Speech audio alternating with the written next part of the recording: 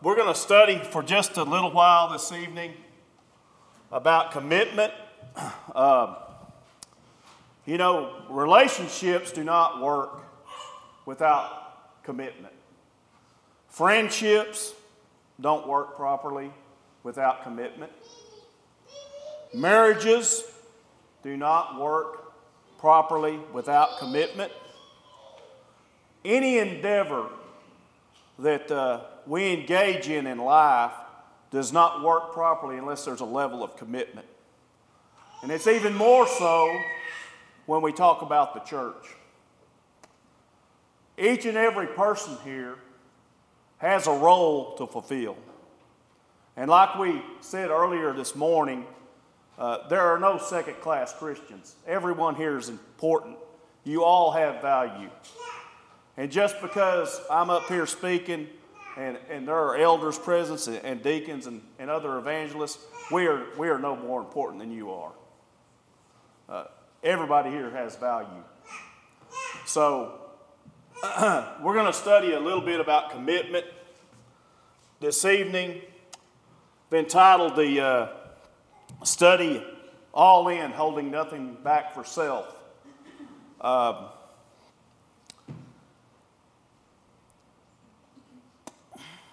I'm going to tell y'all a story that most of y'all know more about than I do. Some of you probably don't know any of it at all, but I'm going to refresh your minds somewhat. And I don't mean to put this individual on a pedestal.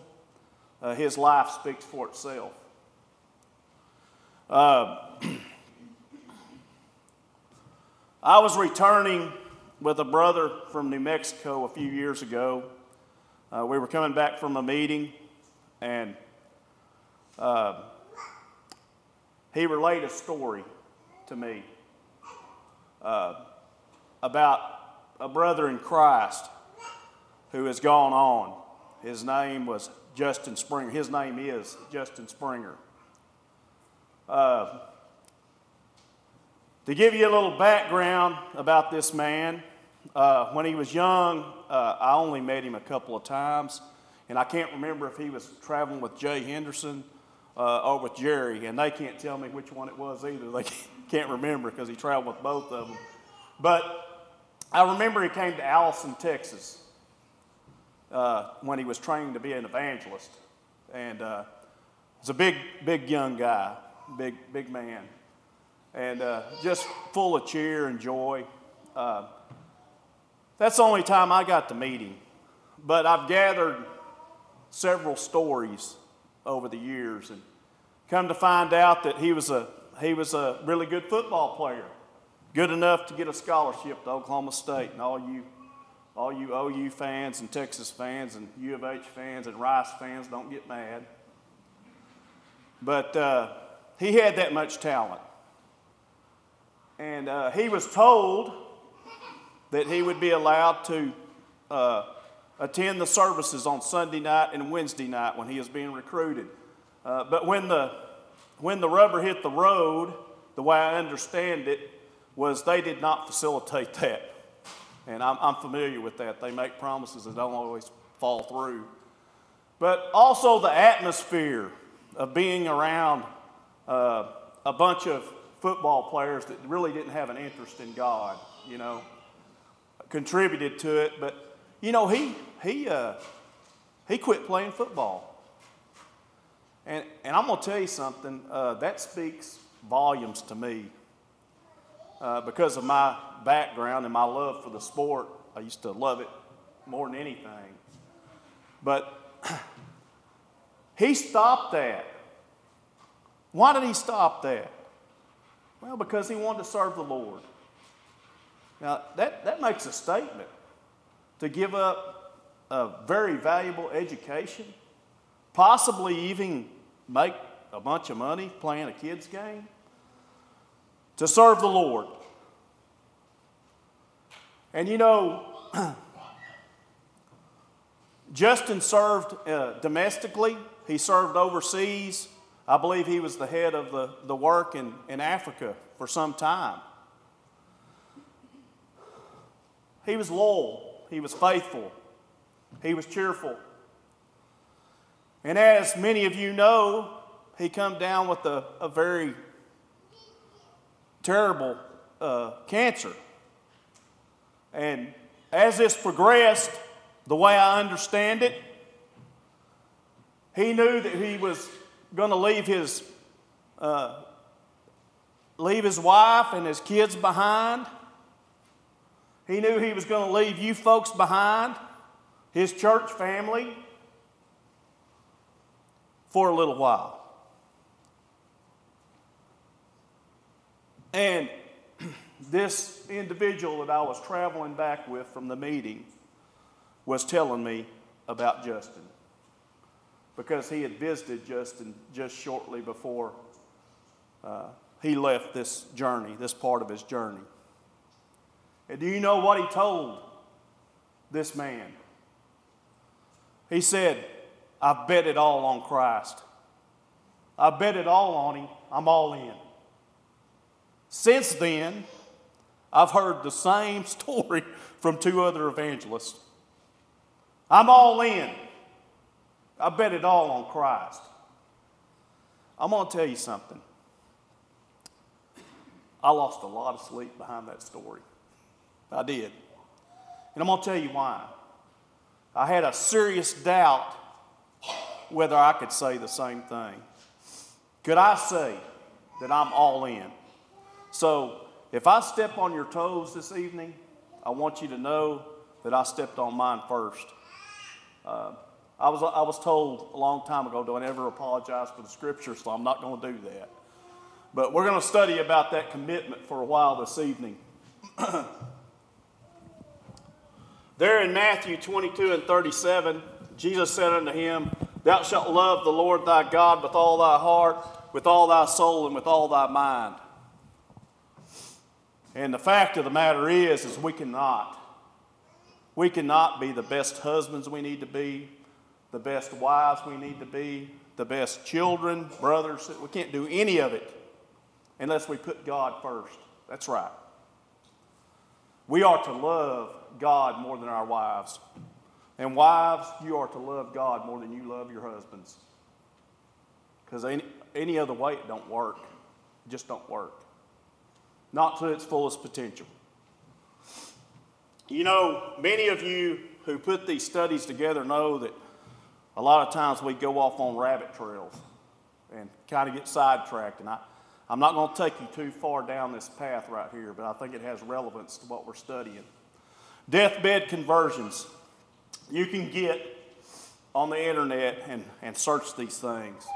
There are many, many famous people, scientists, physicists, actors, musicians, who supposedly converted on their deathbed. And every time that I've located one where they actually interviewed the person and asked them why they did it, do you know what the answer is? Just in case. Just in case. Now I ask you, is that all in?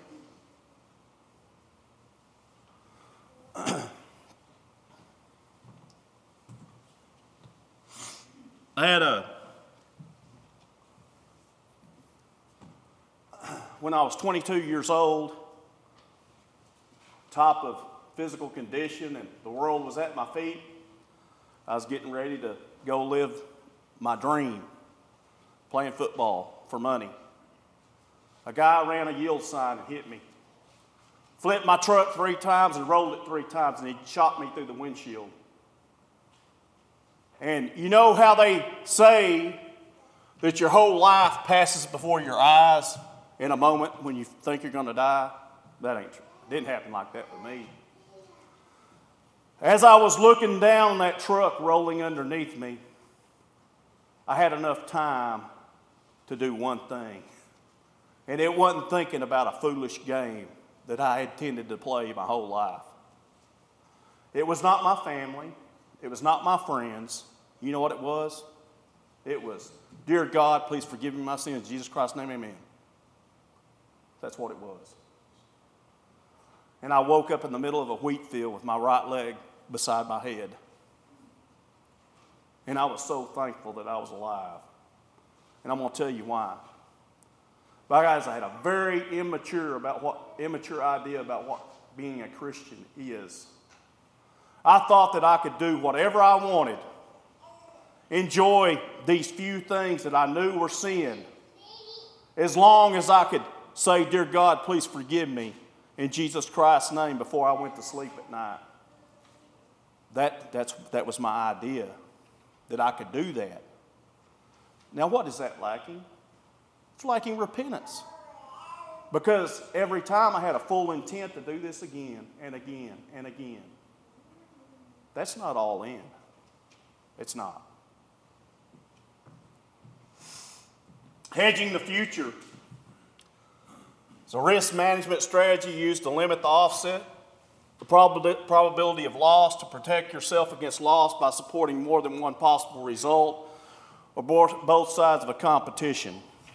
Now, those of you who invest in the stock market, you know that your advisors are always going to tell you, diversify. Don't put all your money in Phillips 66 or whatever. Diversify. Spread your investments. That way, if one stock crashes, it doesn't ruin you. Brothers and sisters, God is not like that. He is not like that. He don't like spreading it out. He wants us all. Colossians 3:17, "And whatsoever you do in word or deed, do all in the name of the Lord Jesus, giving thanks to God and the Father by Him." He wants us all. He don't want 95%. He don't want 99%. He wants every bit of us. We're given a couple of examples in the New Testament of commitment or the lack thereof. One of them there in Matthew chapter 19, starting in 16, the rich young man, or some people call him the rich young ruler, says, "And behold, one came and said unto him," approaching Jesus, "Good master, what good thing shall I do that I may have eternal life?" And he said unto him, "Why callest thou me good? There is none good but one, that is God. But thou wilt enter into life, keep the commandments." He saith unto him, "Which?" Jesus said, "Thou shalt do no murder, thou shalt not commit adultery, thou shalt not steal, thou shalt not bear false witness. Honor thy father and thy mother, and thou shalt love thy neighbor as thyself." The young man saith unto him, "All these things have I kept from my youth up." That's a pretty good guy. I mean, he's a pretty good guy. I wish I was only lacking one thing. This young man. Jesus said unto him, "If thou wilt be perfect, go and sell all that thou hast, and give to the poor, and thou shalt have treasure in heaven, and come and follow me." But when the young man heard that saying, he went away sorrowfully, for he had great possessions. He had it all together, but that one thing, and he kept it back. This young man had an opportunity to travel with Jesus, and he wouldn't give up that one thing. Stories like this, they trouble me. I'm wondering, did this guy ever come? Did he ever come to the Lord? I don't know. We're not told. Another example we're given there in Acts, and this is during when the church was first established there. Acts chapter 5 and verse 1, "But a certain man named Ananias and Sapphira his wife sold a possession, and kept back part of the price, his wife also being privy to it, and brought a certain part and laid it at the apostles' feet. But Peter said, Ananias, why hath Satan filled thy heart to lie unto the Holy Ghost, and to keep back a part of the price of the land? Whilst it remained, was it not thy own? And after it was sold, was it not in thy own power? Why hast thou conceived this thing in thy heart? Thou hast not lied unto men, but unto God." And Ananias, hearing these words, fell down, gave up the ghost, and great fear came on all them that heard these things. And the young men arose, wound him up, and carried him out, and buried him. The same thing happened to his wife. Now, why did they die? Well, they lied to the Holy Ghost. What were they lying about? They were lying about being all in.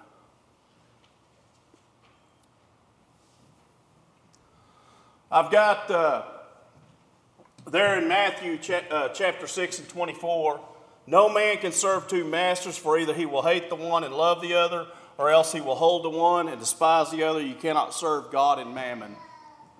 My great uncle came down with a very similar form of cancer that Justin had.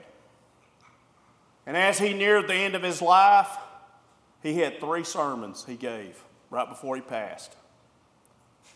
And the last one, you know one of the statements he made in his notes? It says, some of the most miserable people I've ever met in my life are Christians. That don't sound right, does it? What he meant by that was this. Christians who try to live for God on Sunday and maybe Wednesday night and maybe here and there, but the rest of the time they're doing what they want and they're living in the world. Because they know what's right and they know what they should be doing and they're not doing it. They're conflicted. They are not whole. They are miserable. Man cannot serve God and mammon. I've got a couple of examples here that I picked out for myself because I struggled with some of this stuff in the past. You can plug in all kinds of stuff. The list could be endless about things that we should be committed wholly to that are God's. Attendance of services. Now, my parents made the mistake of buying me a pickup truck when I got my license. And we attended church 80 miles away. Now, what do you think I did? Well, I showed up for church 5 minutes late. You know why I did that? Because I didn't want to be asked to lead a song. I didn't want to be asked to help wait on the table. That sends a message to God. Our actions or lack thereof send a message to God.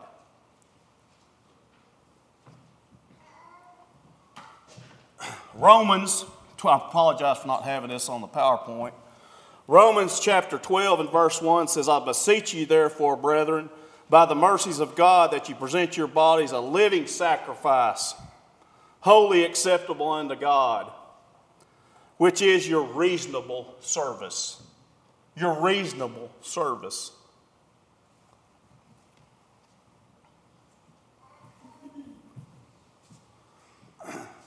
Got an older couple. It's been 3 or 4 years ago.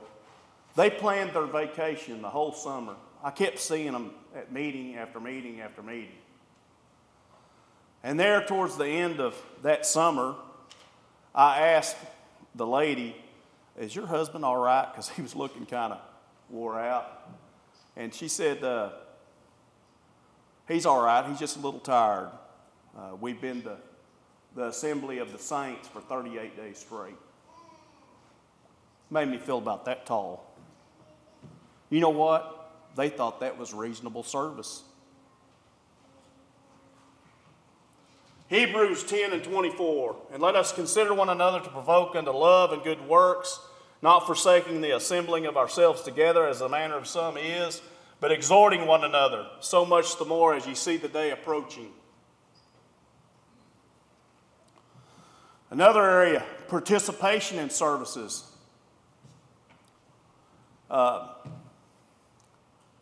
the way, we have an answer for that back in Wheeler, showing up late for church. We've got an answer for that now. It's an elder called David Zebach. And he stands back there in the back and he keeps a song or two in his pocket. So when them young guys come dragging in, guess what? You're up. So nobody comes in late anymore. Everybody's on time, ain't they, John? Participation in services. What does it say to the Lord when I stay up till 1 or 2 o'clock on Saturday night and I come and sit in the pew and my mind is wandering, I'm bobbing and weaving, trying to stay awake? That sends a message to the Lord, right? Every single congregation that I can think of has at least one or two of the people I'm about to describe, and many of them have many. I think we've got seven at home. From the time that they pull up in the parking lot until they get to the seat, it may take them 10, 15 minutes. Because they're on a walker or a cane or a wheelchair. And every step is excruciating. It's not comfortable. The pews are not comfortable. But they are going to be there. If they can be there, they're going to be there. And you know what? They consider that reasonable service. John 4:23, but the hour cometh and now is, when the true worshipers shall worship the Father in spirit and in truth. For the Father seeketh such to worship him. God is a spirit, and they that worship him must worship him in spirit and in truth. That's what he demands of us. He don't want the half-hearted service. He wants all of us. Laying by in store. Now don't get me wrong here, fellas. We need to take our wives out to eat, okay? But what does it say to the Lord when I go drop a $100 bill to take my wife out to eat and go get her some ice cream afterwards or whatever? And I do that. And then when the time comes to give as we have prospered, I reach in my pocket and just grab whatever. $1, $2, $5, some change. I've done that before. What does that say to the Lord? Because it sends a message. I'll tell you, some of you may argue with me, but I'll argue back. I think I've got the most blessed job in the world. I mean, most blessed life. I've got healthy kids. I've got beautiful grandkids. I've got a beautiful wife. I get to travel around and talk to people about Jesus. What more could you ask for? So what does it say to the Lord when I give him the chump change about how I value him and the way he has blessed me? It sends a message. 1 Corinthians 16:2, upon the first day of the week, let every one of you lay by him in store as God hath prospered him, that there be no gathering when I come. Work. Now I know some of you may have jobs that you don't enjoy. You may have bosses that are just really nasty people. Okay? But have you ever known a person that's cheerful in all weathers? You don't see them much anymore. Cheerful in all weathers. Folks, when we go to work, we are not working for Joe Smith, or I'm sorry if there's a Joe Smith in here, I'm not throwing rocks at you. We are not working for whoever that boss, that man. We're not working for him. We're not working for the corporation. We are working for the Lord. And when we're involved in those jobs, guess what? When we're cheerful in all weathers and we work as unto the Lord, everybody around us sees that. It convicts people. We're not the one convicting them. It is Jesus Christ reflected in us. Ephesians 6:5, servants, be obedient to them that are your masters, according to the flesh, with fear and trembling, in singleness of heart as unto Christ, not with eye service as man-pleasers, but as servants of Christ, doing the will of God from the heart, with good will doing service as unto the Lord and not to men. We're working for the Lord.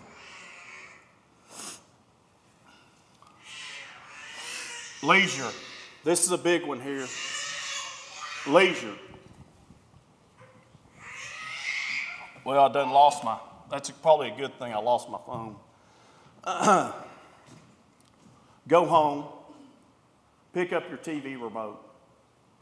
Look at those numbers and letters on your TV remote, are they worn off? Or better yet, pick up your phone or your computer, your iPad, whatever.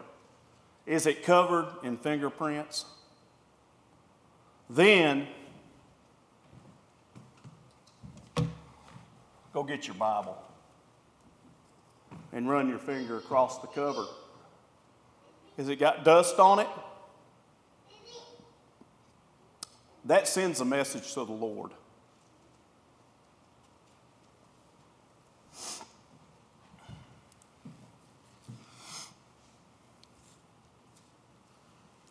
I used to say, when I first started giving this lesson, that I'm not preaching against TV and movies and stuff like that, but I'm not even going to go there anymore. We know what's right and we know what's wrong when we're looking at that stuff. If we can't thank God for it, we shouldn't be doing it. I understand leisure, God gifts us with things to enjoy. But we have to use good judgment in those things. 2 Timothy 2:15, study to show thyself approved unto God, a workman that needeth not to be ashamed, rightly dividing the word of truth. How are we going to share the good news and develop relationships with people in the world if we don't know the word? How can we minister unto them? I mean, that's the tool. That is the tool.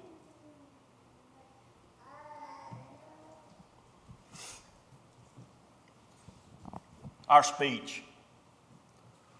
How do we talk when we're not here with our brothers and sisters in Christ? It's easy to talk good when we're all together, ain't it? It's easy.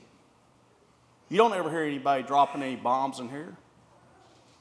You don't hear any cussing in here, do you? How do we talk when we're out there amongst people in the world? What do we leave out? How many times do we bite our tongues when we have opportunities to share the gospel? We've another brother that's gone on to his reward. He ended up in an assisted living home up in Oklahoma. He couldn't walk. He could barely feed himself. You know what? He still had his mind, and he still had his heart. He still had his mouth. He had 2 nurses, one that took care of him at night, and one that took care of him during the day. Do you know what happened? He shared the gospel. One of those nurses obeyed the gospel. And she's still in the church today. Now, that man was not physically able to get down in the water with her because he couldn't walk. But I'm going to tell you something. He did what he could do. And he shared the word of God. And now that sister, she's a sister. She's a member of the church. Ephesians 4:29, let no corrupt communication proceed out of your mouth, but that which is good to the use of edifying, that it may minister grace unto the hearers. Everything we say should edify. Matthew 13:44, again the kingdom of heaven is like unto a treasure hid in the field, the which when a man hath found, he hideth for joy thereof, goeth and selleth all that he hath, and buyeth that field. Again, the kingdom of heaven is like unto a merchant man seeking goodly pearls, who when he had found one pearl of great price, went and sold all that he had and bought it. These men didn't give up they didn't give up part of what they had. They gave it all up for that pearl. Brothers and sisters, we have that great pearl. And we need to be giving up everything for it. That's what God expects of us. This scripture right here it's become one of my favorite. Jeremiah 12:5.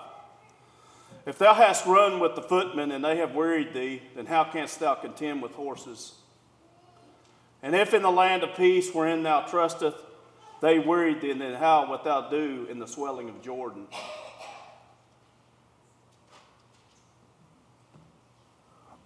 I'm sure that y'all can remember a time when we didn't even think about somebody coming in here and hurting our people.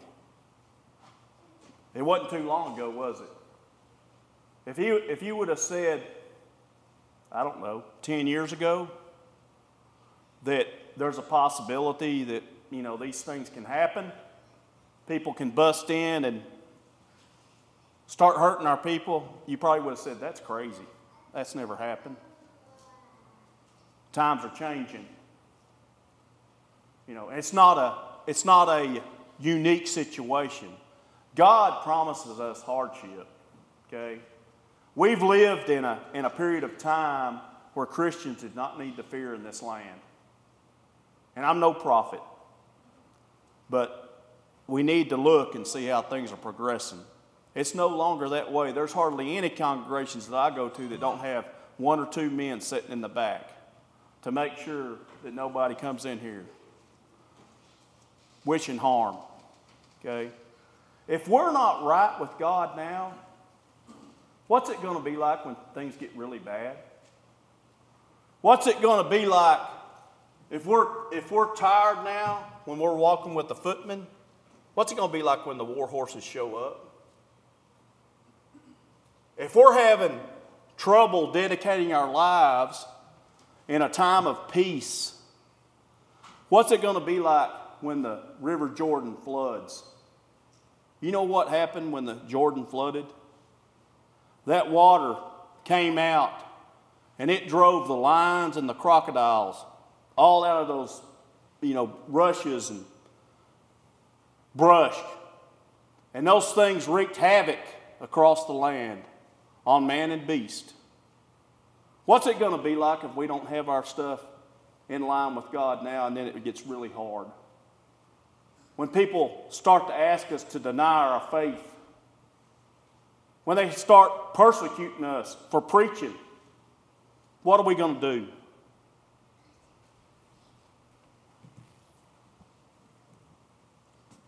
Paul writes about this in 2 Corinthians 11, starting there in verse 24. Of the Jews 5 times received I 40 stripes, save one. Thrice was I beaten with rods, once was I stoned. Thrice I suffered shipwreck, a night and a day have I been in the deep. In journeyings often, in perils of waters, in perils of robbers, in perils by my own countrymen, in perils by the heathen, in perils in the city, in perils in the wilderness, in perils in the sea, in perils among false brethren, in weariness and painfulness, in watchings often, in hunger and thirst, in fastings often, in cold and nakedness, beside those things that are without, that which cometh upon me daily, the care of all the churches. I've been in some of the worst places this country has. And I'm going to tell you something, I've never experienced any of that. None of it. You can see I hadn't missed any meals, not very many. Paul makes a statement about all these things that he suffered for Christ.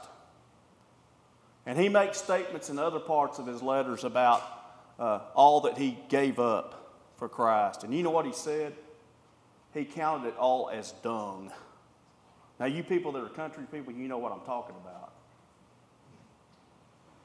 It was nothing compared to the great reward that awaited him.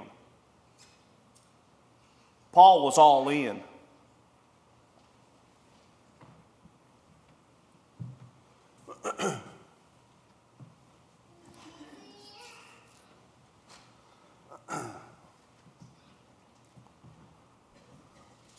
You all know people that had the attitude similar to what Justin had when they got ready, when they were leaving this life. You know people like that. My little grandma, Anna Duke, she's 4'10". Beautiful Christian woman. I learned as much from her as I did any of the men. I mean, I spent a lot of hours in her kitchen and her talking about God and reading Scripture. Beautiful lady. Her letters used to come like clockwork to me when I was in that bad place. And I look forward to those letters. I treasure those letters. And every letter that she sent, there would be her notes about the lessons from that Sunday.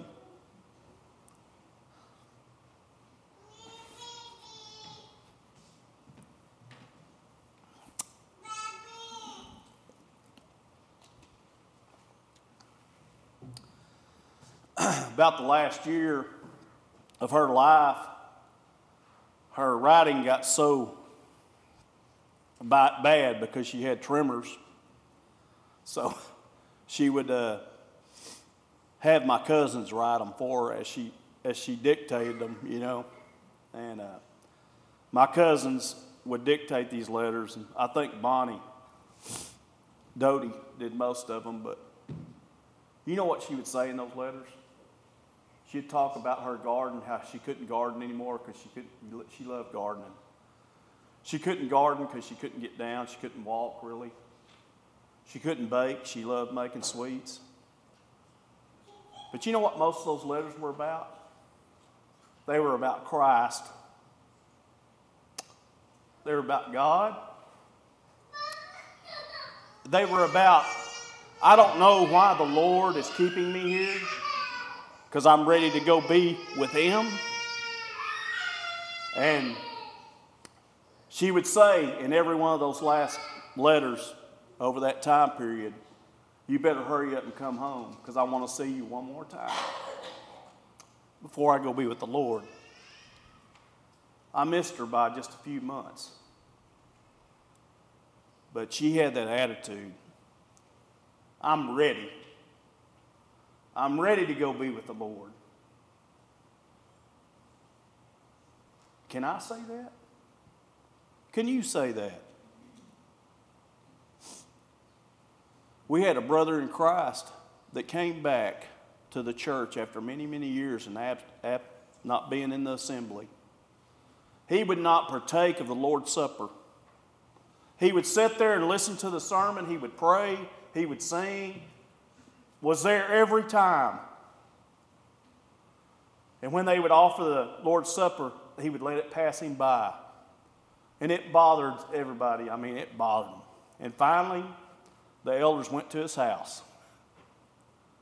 And they asked him, Bob, you're faithful to come, and but you won't partake of the Lord's Supper. That's life. And he said, I'm not worthy.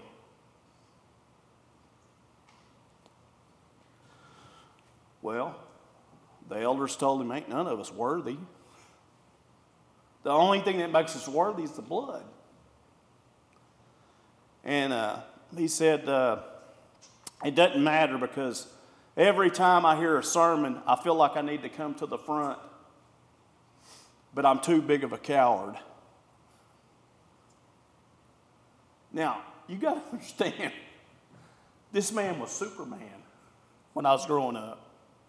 He was 6'4", 300-something pounds. I've seen him pick up a whole rack of tractor weights off the front end of the tractor and straighten up and walk it to a welding table and set it down. And yet, he said, I'm too big of a coward. Well, them elders told him, the aisle is right here. The aisle is right here. I'm going to tell you something. That man repented and he took care of whatever was between him and God. And he served the last years of his life faithfully, partaking of the Lord's Supper. And then he had a heart attack one day, unexpectedly. And they put him on that chopper and gathered around that chopper were our brothers and sisters in Christ, and some of his children were there and his grandchildren. And they asked him, are you in pain, Bob? He said, oh, I'm not hurting too much. He said, I'll tell you something else. I'm ready to go. I'm ready to go be with the Lord. As we were driving to the hospital in Amarillo to meet him in the ER, got a call, they're diverting to Pampa. He coded in the air. He died on that chopper. But I'm going to tell you something. Do you know how much value that had?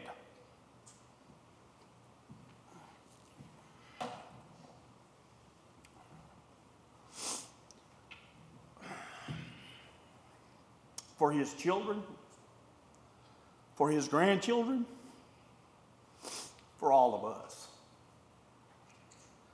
To hear him say, I'm ready to go be with the Lord. Brothers and sisters in Christ, that was the easiest funeral I've ever had to preach. Yeah, we were sad. We weren't sad for Uncle Bob. We were sad for ourselves. Because just like Justin, we weren't going to be able to see him for a while. For a little while.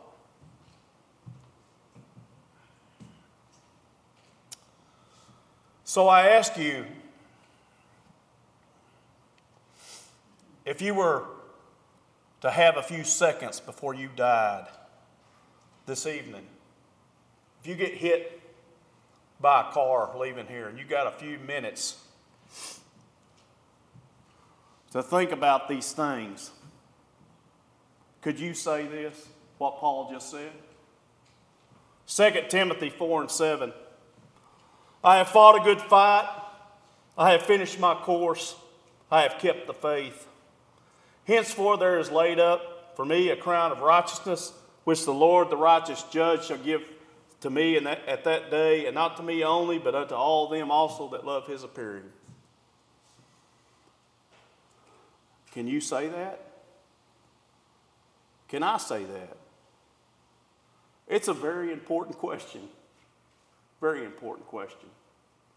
I'd ask you to get out your songbooks.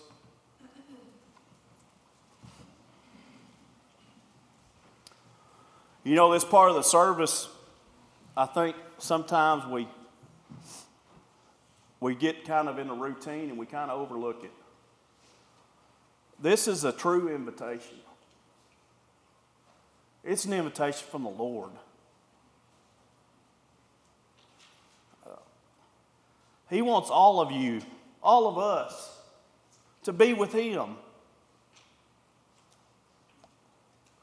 He don't want us to live two lives. He don't want us to hurt.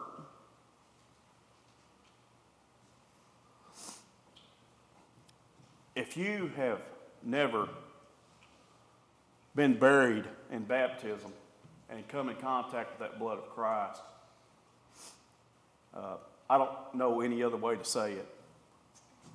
The Scripture says that there's only one way. There's only one truth.